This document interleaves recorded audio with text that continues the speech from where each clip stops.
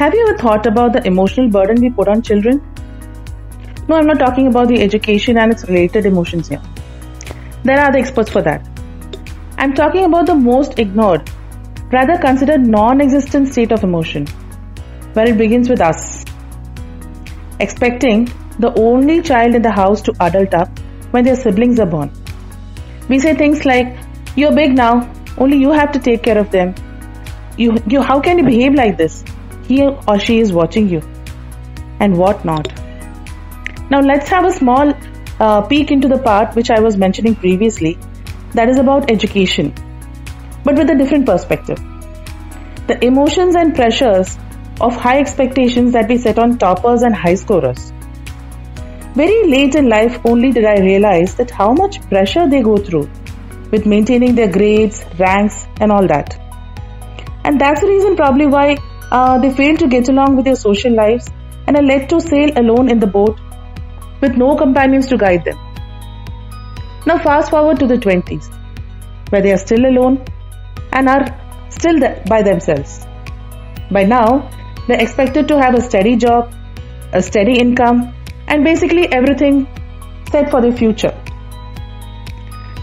Now, they hesitate again to ask for guidance. And if at all they open up, they are considered misfit for the society. So what they start doing? They start hiding everything within themselves, to a point where they either explode or are exhausted by all means. And finally, they just settle for whatever life gives them. What I say is a great kudos and applause to those who fight back, get up with a smile, and right the wrongs of their life and try to be the hope to those undergoing the same. These humans have best understood that life is your best teacher and experience is what equips you. A hearty welcome to my podcast, Womansperia. I'm Revati and today we are here for our daily dose of inspiration. I've got the person about whom I was talking to you. I was telling her story to all of you.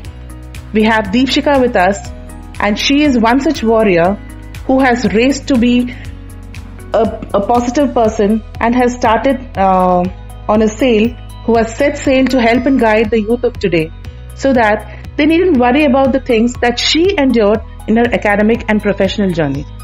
Hello Deepshika. Hello Revati, how are you? I'm doing good. Thank you very much. How are you? I'm great. And thank you so much for inviting me for the podcast. Totally welcome. I would love to listen to your story. But before that, Deepshika, I have a small tradition in my podcast.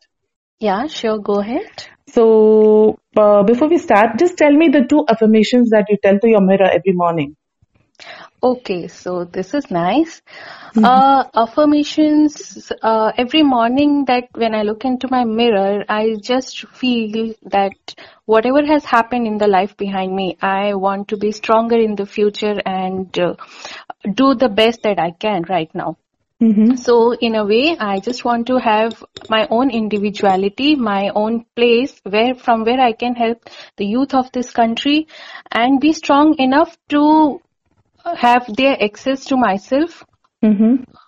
So that they do not face the problem similar to mine, which I had to endure, and they always have somebody to call upon. And I just want to be strong enough and be available enough to help them anytime that they need me.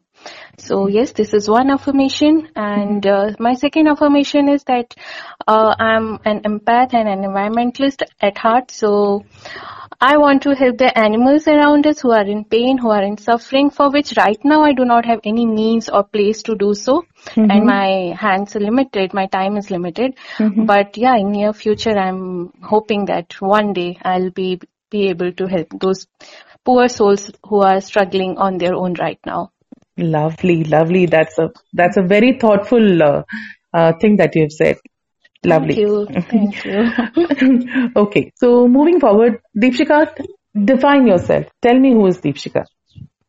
Okay, so I'm basically a 34-year-old woman. Mm-hmm. So I'm already in my midlife, mm-hmm. but I wouldn't say it's a crisis. I'm still waiting for another day, a new morning, and reinventing myself. Mm-hmm. I was born in UP in Mm-hmm. Renukut, a small town, industrial town. Okay.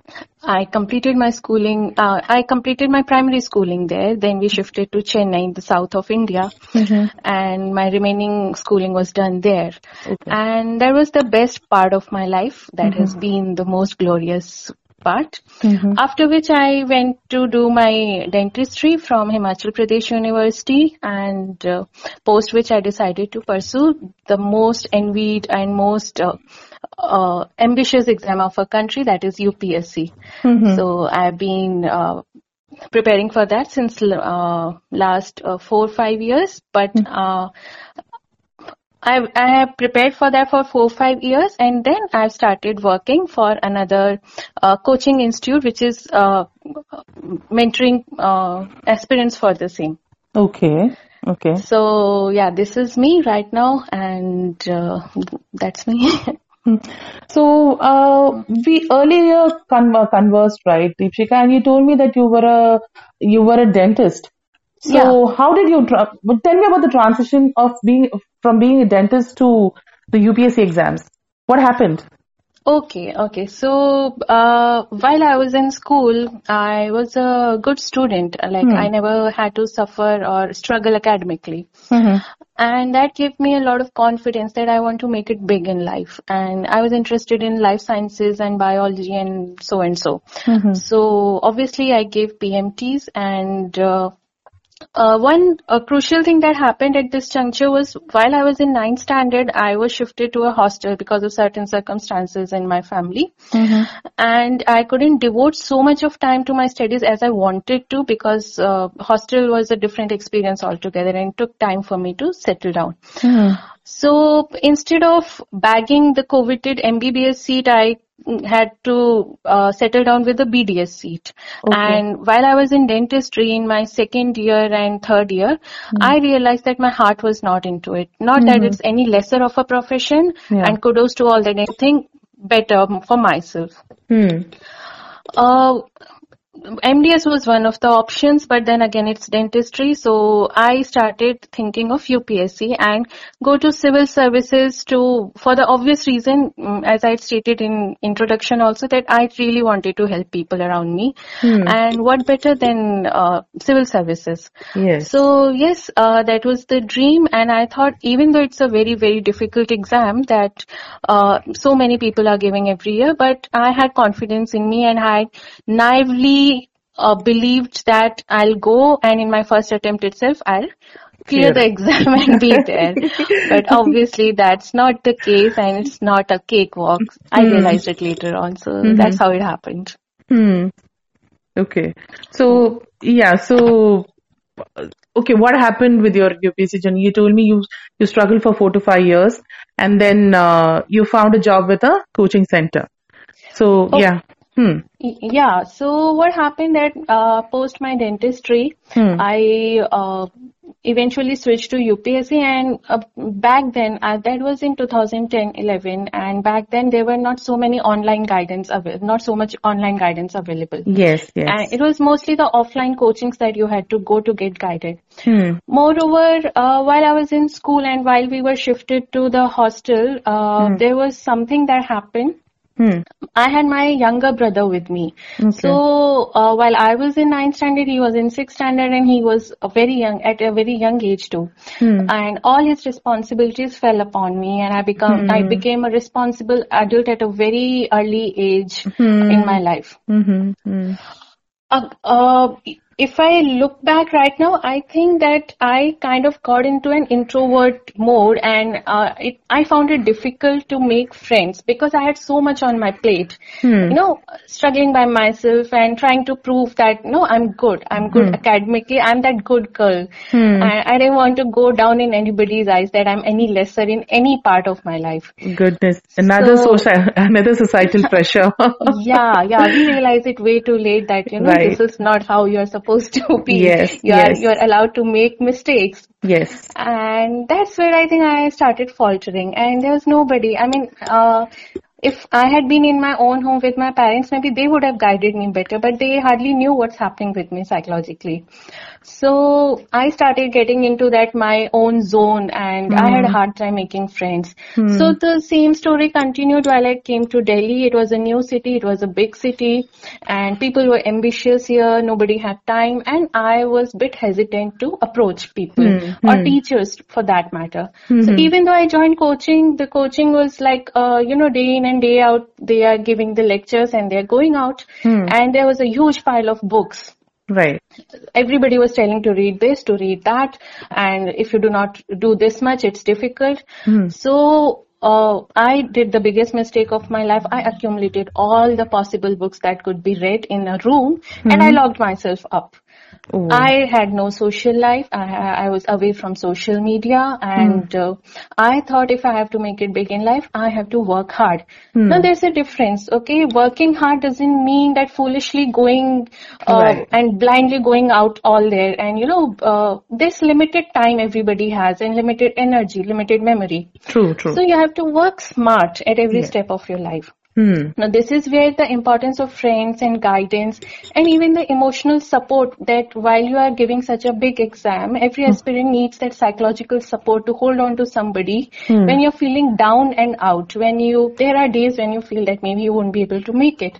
And what if you're not able to make it? You are at a crucial juncture of your life where your peers have gone ahead, they have bagged coveted jobs and everything, and you are still struggling with the questions, what if I do not make it? So that was a kind of dark phase of my life, I would say. Not so much so because of the exam, because of the fact that I was left all alone, physically, emotionally, psychologically, and I had no guidance for the exam also, and I had nobody to talk to. Right. So how did you raise up? Raise up? Yeah. So while being in this zone, I carried on for like 2 years, and this resulted in me going into a spiral of depressive episodes, like for 2-3 episodes, and I would zone in and zone out, and it affected me very badly. After a point, I came back home, and then my parents helped me through it. I sought out people to be there for me when I'm all alone. And by God's grace, I found some very wonderful people out there in Delhi. Wow. I'm not saying to all the aspirants out there, this would be my advice, and to all the people listening to me, ever in your life, if you feel that you are alone, please do not hesitate to reach out. There are wonderful people out there, and you never know, you just meet some very nice, supportive, helpful, good souls, and it's just your hesitancy which is, holding you back. Correct. It's all in your mind. So after a point, those wonderful friends of mine, they helped me sail through it, and they were there. And by God's fortune, they also guided me through the exam. And after a point, I started clearing one after another stages of that exam. After clearing 3-4 stages, my confidence was back. I was clearing state PCS, I was clearing UPPSCS prelims, and I had given means. I gave some 4-5 means also. Okay. But by then, it was already 4 years, me preparing for the exam. So obviously, there was societal pressure of me to get a job and get married and everything. So looking back, I should say that despite having all this support, despite being brilliant, despite my parents not pushing me for anything which I didn't like, I lost out on some of the crucial years of my life. So that was the whole learning that, in absence of guidance, the only thing missing was guidance and friends and social support, which was lacking because of my own hesitancy. So I just thought that if this is what sometimes people miss, if they have everything else, then why should I not be that person which maybe the people are looking like aspirants? Sometimes they feel that if they make too many friends, their time will be, swamped up, and they won't be able to study. The friendship have their own costs and pressures, right? So sometimes they want to be anonymous and still want the help.